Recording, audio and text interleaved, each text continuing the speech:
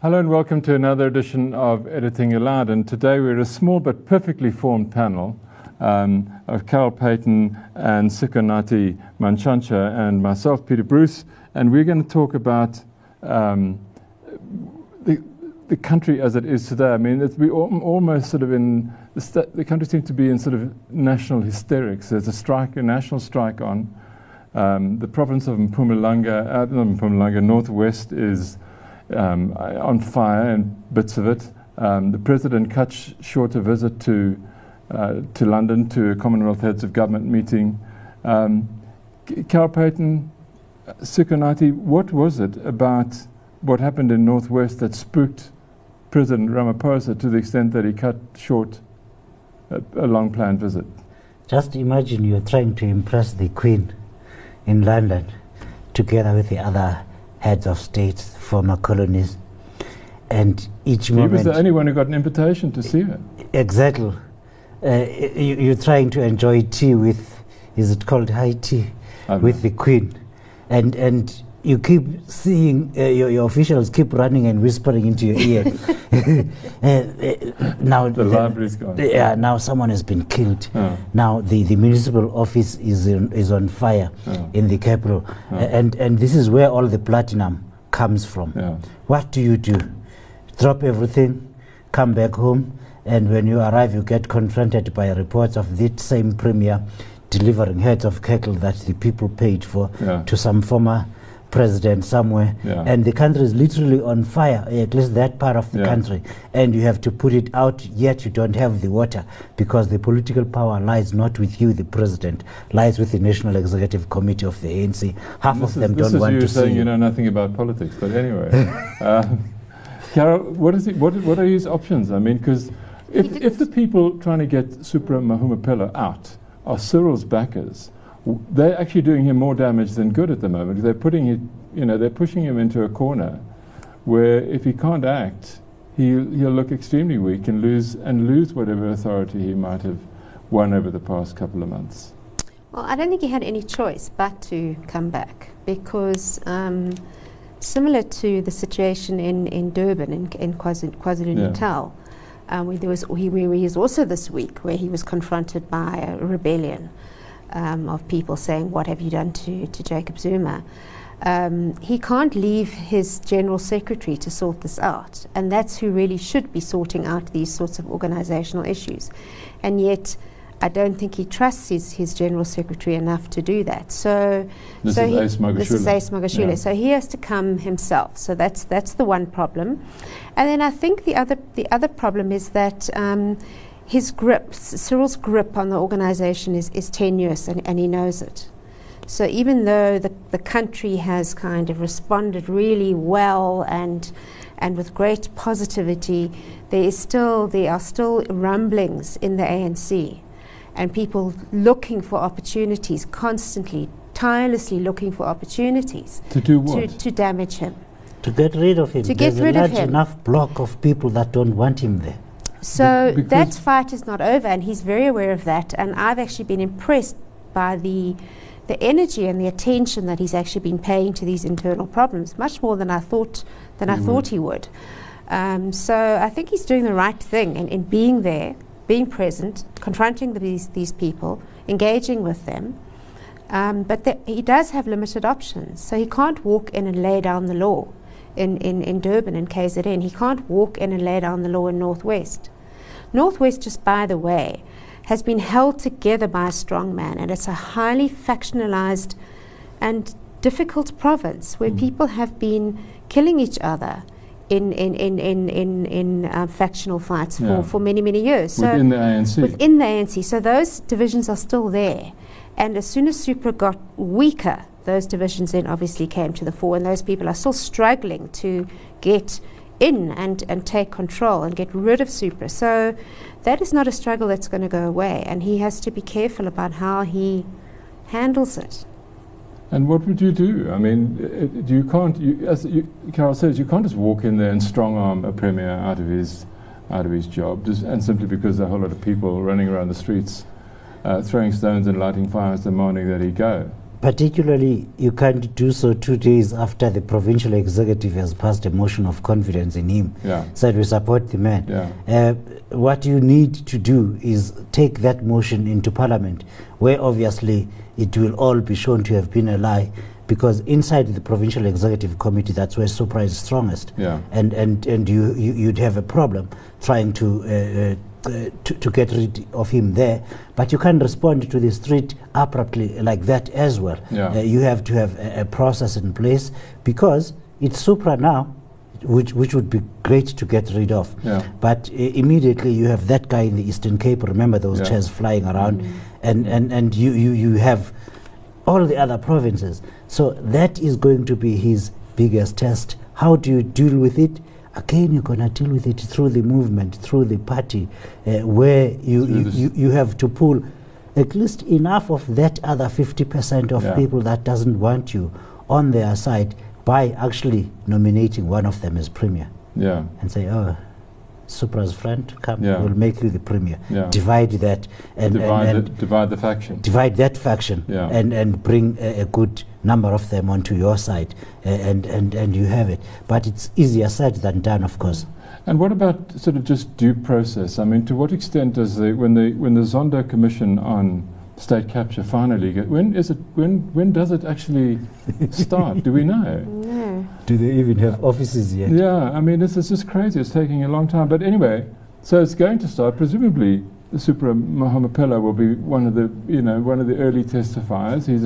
He's a captured premier in the sense that he was part of the Zupta conspiracy, as was Ace Magashule. These people are going to be put under some pressure at some stage this year to explain themselves, and by the chief prosecutor I'm glad you are this optimistic. You are saying this year. This commission may only sit towards. We are now in May, effectively. We are in May right now. They are busy running around trying to find staff to do the investigations, and even where's their offices. Let's just start there. So this commission may only start, say, call the first witness around September, if we are lucky. And the processes in the government cannot wait for that. The political process certainly cannot wait for that. And then you have the election coming up. You have to start campaigning, and you have to start now. So you can't wait for SUPRA to be called and fired by the commission, or at least to be accused in the thing there. There are processes that should happen, and they should happen now, and you should be responding to the street now. What is the process that should happen now? What should happen now? What can the government do? What can Cyril do? In the provinces, we know that the ANC does not put up a candidate for the electorate to decide on. The ANC seconds or nominates the premier. The ANC has to recall the premier. Okay. So the NEC can do that? The NEC can do that. Will the NEC do that? That's the $1 million question. Is there any doubt that the NEC would do that? I think there is doubt. Really? And I don't even know if that would be sufficient for the NEC to recall the premier, because the province nominates the premier. So, and then the NEC confirms the premier. So and that is not even in the ANC constitution, or maybe it is in the ANC constitution. There must be. So it's not quite clear what the process is, and whether the ANC NEC would take that step. But this would be the same ANC NEC that put its hand up to remove Jacob Zuma. Why would it be reluctant to do it to SUPRA? The NEC is absolutely competent. This is its job. However, that candidate, as Carol correctly points out, was nominated by the province. You get a short list of 3 people. And whoever in the ANC had this bright idea that last week they should, in the provincial executive itself, pass a vote of confidence in the premier, then they bound the NEC. Because if the province had said, look, we don't want this guy, NEC, please recall him, then that would happen. Now there's a complication. The province has said, we've got absolute confidence in the man, and we don't want a secret ballot in parliament. And I mean, I think another factor is that we've seen that, you know, the general sort of approach that Ramaphosa has taken to the politics of the ANC is to be very careful not to split the ANC. That's been his complete guiding principle. Yeah. And similarly, he wouldn't want to split the Northwest. Now, the Northwest is highly fractured, but he wouldn't want to do something which actually gives rise to a big division. There's not another political threat in the Northwest, though, like there might be in the IFP in KwaZulu, and where people could go. No, at a certain, but just remember that the support, the ANC support the support for the ANC in the last election dropped dramatically. In the last general election? In the Northwest, dropped dramatically, and it was because of all the corruption and because of all the kind of internal wranglings of the ANC. So I think that's the one thing that Ramaphosa. So he showed a preference for saying, let's wait until the next election and let's do all of these things slowly and let's not split people. But obviously that the dynamics in the Northwest are such that people are saying, no, we've had enough. We want him out now. But we don't know whether those people are in a political majority or not. I mean, We don't know. No. We don't know. We don't know. We don't know who's in a majority and who isn't. I was trying to write a column about all of this the other day, and I just gave up because I actually don't understand what's going on half the time anymore. It's the party is so opaque, and the rules seem to be so opaque that you never know who is stirring any particular pot at any one time. I mean, you know, if this is pro-Ramaphosa rioting going on, they've made life worse for him rather than better. It's certainly not pro-Ramaphosa. Exactly. Okay. It's certainly not pro-Ramaphosa. It's just anti-Supra. Exactly. And I was there, by the way. Yeah. I was in that town in Mahikeng the evening before the real explosion happened. Yeah. And there were, when I arrived at the University of the Northwest, there were two distinct camps. I was told that there are people, Supra's house has been besieged. There are people trying to hurt him, to bomb his house.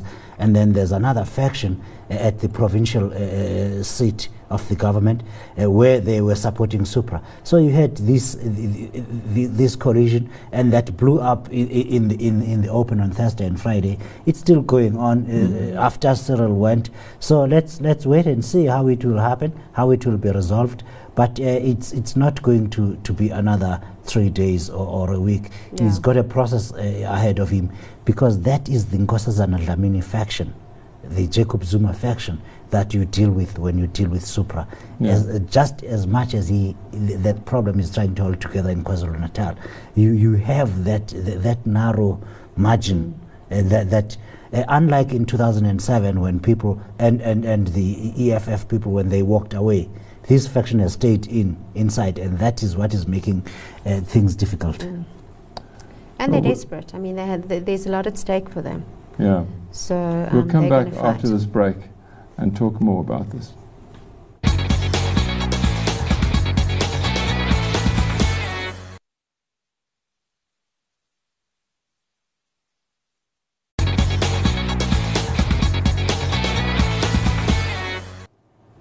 Welcome back. I've been told to move away from Cyril Ramaphosa and his future and his troubles and all of that. We're going to talk about something else that's probably on his mind as well. South African Airways is looking for another 5 billion rand to, and this is a temporary stay presumably, this is to pay sort of short-term bills and debt.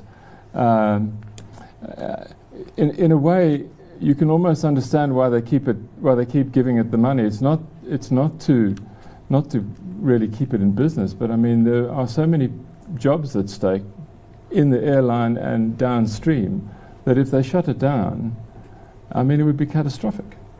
Catastrophic for who? The people who lose their jobs. And should those jobs exist in the first place? Well, you know, you can say that now, but when it's your job, it's not your fault that the airline's in trouble. It's the management, it's the politicians, it's all the idiots that have been pumping money into this airline and it's not you, it's not the pilot, it's not the air hostess, it's not the technician. Let's isolate this one thing, the jobs inside the organization and downstream. There's absolutely nothing to be lost downstream if SAA is gone. Let's start there. Well, yes, that's not strictly true. There'd be less work to do at OR Tambo. There'd be less work to do at all the airports. Allow me to correct you. I will do. SAA flies everywhere every other airline does. Yeah. So it's not like it's opened this really necessary route that nobody will fly. Granted. Yep. The evidence of that, when SAA stopped flying between Cape Town and London 3 years ago, that market is now 27% higher. People arriving in Cape Town from other countries and they don't fly SAA. The flights got cheaper and the market got bigger.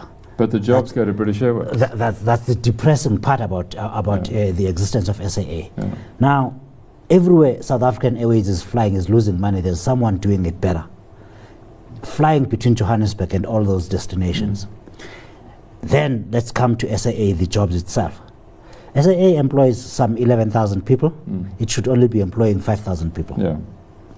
Those are the jobs to be lost because they should not be there. It employs more people than Lufthansa, I'm told. Absolutely, yes. And how much money does it make? Yeah. Zero. Yeah. Since the financial year 2007, this I have done. Yeah. SAA has generated revenue between 2007 and 2017. The financial year ended March there. Revenue of 266 billion rand over the 10 years. It has made a net loss in those years of 18 billion rand, 18.1 billion rand.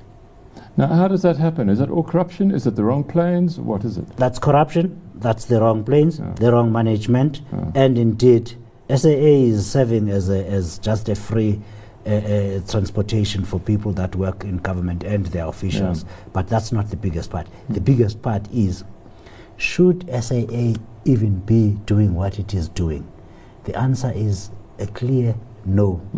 There's then something called air chefs, which is draining sense. How many times have you climbed onto SAA and been offered that dry sandwich that you don't even eat? In a box. Yeah, in a box. Yeah. Like hard and dry and cold. And then take the returning flight on British Airways and you want to sit and eat. Yeah. Just as a start. No, I get it, and I get the argument for we don't need a national carrier and all that, but the fact is that still, you shut it down, you will lose 11,000 jobs overnight, and you'll lose a lot of skills. I mean, the pilots in SAA are some of the best in the world. They'll go. Nobody's going to start another airline in South Africa to cover for SAA. British Airways might put, or Comair might put a few more old 737s on the route between Cape Town and Johannesburg. But it'll get tighter, it'll get more expensive. And we just need to realize that is a consequence. Is it cheaper now? Huh? Well, we won't know. I've just given you the figures. 18.1 billion rand in net losses. Sure. Let me add to your problems. Yeah. Over the past 24 years alone, South Africa, you and I, have donated 55 billion rand I'm not in arguing cash in bailouts. defense of South African Now, Airways existing. I started making this argument long before you did. Sure. But I've just paid now this morning. I've just paid now this morning to SAF Air, cheapest flights in the country, right? Yes. One-way ticket for my son from Cape Town to Joburg on next Wednesday is 2,000 rand. That's not a cheap flight. That's an expensive flight. Peter. And if there's less competition, SAF Air is going to go to 3,000 rand for a one-way ticket. Over the past 15 years in South Africa, we have lost 11 airlines. Yeah, no, look. We have lost them only because of that 266 billion rand that's been wasted by South African Airways, the 55 billion rand that I've just spoken about, the bailouts, the 18 billion rands in losses. How much is that? This SAA is there, has got. It's unfair competition. Should poor people be subsidizing your son who can obviously afford to fly? Should the poor people who don't have, should the parents of Michael Komape... You cannot make a decent argument for SAA continuing to exist. Other than that, you're going to put a lot of people out of work when you close it down, which you're going to have to close it down. You are going to put a lot of people out of work and create opportunities for real business people to come run airlines and hire those people. Maybe.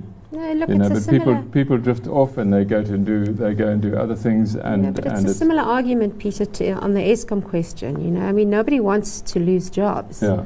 But I mean, Eskom has probably got 4 times the amount of staff that it needs. Yeah.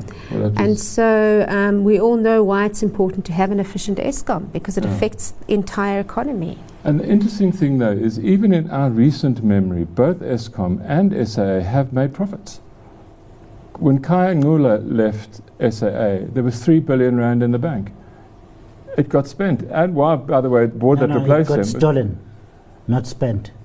Well, whatever happened, you know, but he had, you know, he didn't have a great reputation as a manager, and he was, you know, messed around by the unions, and the incoming board tried to charge him for stealing money, which they never proceeded with. They just left the accusation hanging unfairly, I thought, over his head.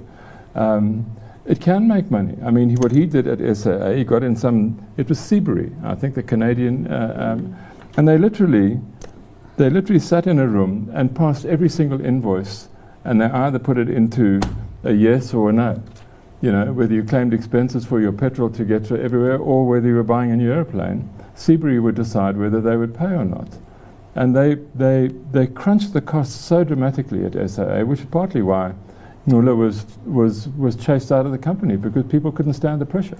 That's the thing. It's possible to do it, though. The problem is not SAA. The problem is the shareholder, the government. Yeah. Exactly. That is the problem. It's not that SAA cannot not make money.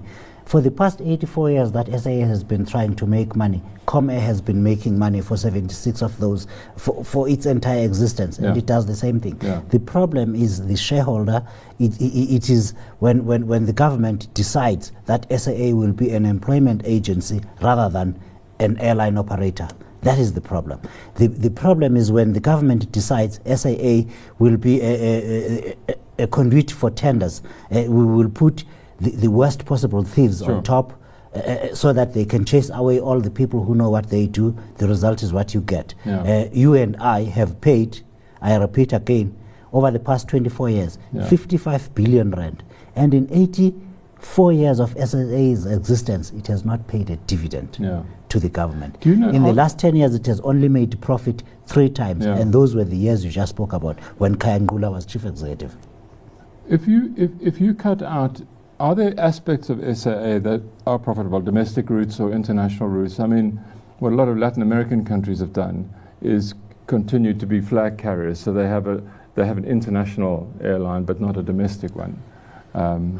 Yes, they are. They are the routes into the rest of Africa, where nobody else flies.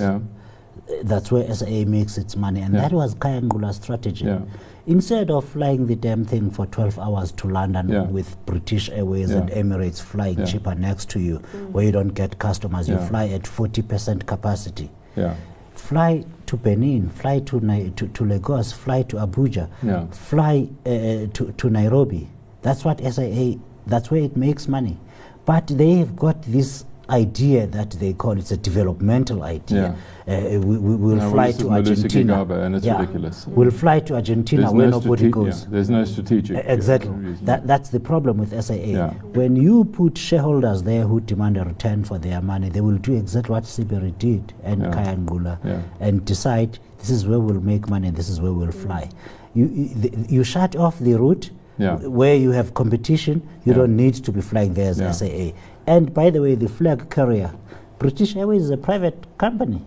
It's flying that flag and paying royalties to the government. The argument also, though, is, Carol, that we're no longer a good African hub, because if you look at the way the world is working, you've got big hubs in in Dubai, and East Africa becomes more attractive, and Ethiopia and Addis becomes a better hub to get into Africa than Johannesburg is, because you've got to come all the way down here before you go all the way back up to all these lovely African destinations, you know. But I think that Mango did show, Peter, that you can run an airline, a domestic airline, profitably. I always remember Khaya used to complain about the cost of pilots, and who were terribly spoiled. And that in fact is one of the key issues, because SAA have and there's one place I can agree with Dudu Myeni, and that is that the pilots do have incredibly good conditions of service, and that they are crippling, part of what is crippling the airlines. So the Mango doesn't have to pay those.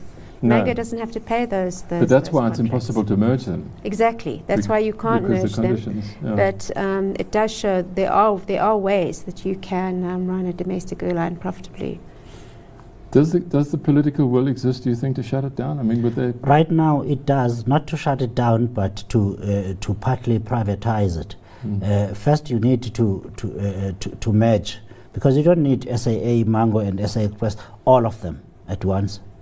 So SA Express has no reason to exist. Again, the biggest problem there is the shareholder.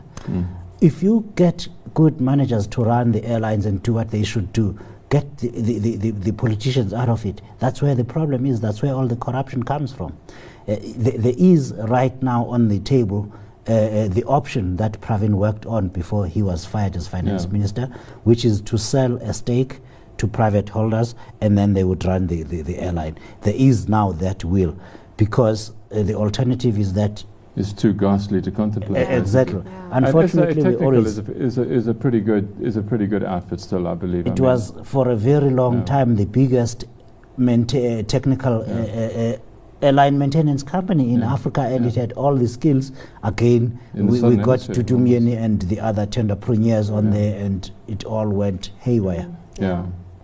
So some hope perhaps that SAA gets resolved sensibly very quickly.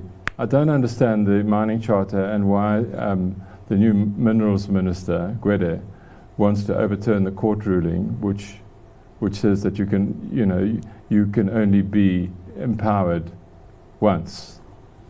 What do you think of it? I mean, look, could I come in here? Because I think that there has been a misconception about what, in fact, he is appealing. So he's not appealing the once empowered, always empowered principle, which applied in Charter 1. He's appealing the fact that the judgment also said that the law only allowed for Charter 1, and it never made any allowance for Charter 2 and Charter 3. So therefore, Charter 2 and Charter 3 are to have no basis in law. And that is what he's appealing. Because if he cannot establish the legal basis for Charter 3, which is what they're negotiating now, then there's no Charter 3. So, and I mean, is the Chamber of Mines opposing him? No, they're not opposing it's all him. fairly the Chamber friendly. of Mines are not opposing him. They also want. They realise this is where we're at. Mining charter is part of the territory, and so no, they're not challenging him. They're not. I mean, I was at a dinner the other night with a lot of businessmen, and the feeling, the positivity towards Ramaphosa was amazing, and a lot of them were miners as well. So perhaps that'll get resolved. I mean, that doesn't mean that. It means that the once empowered, always empowered doesn't apply to Charter 1, but it doesn't mean that it won't apply in the future. That's a separate debate. We'll learn more as things go along. But thank you very much for joining us. We'll be back again next week.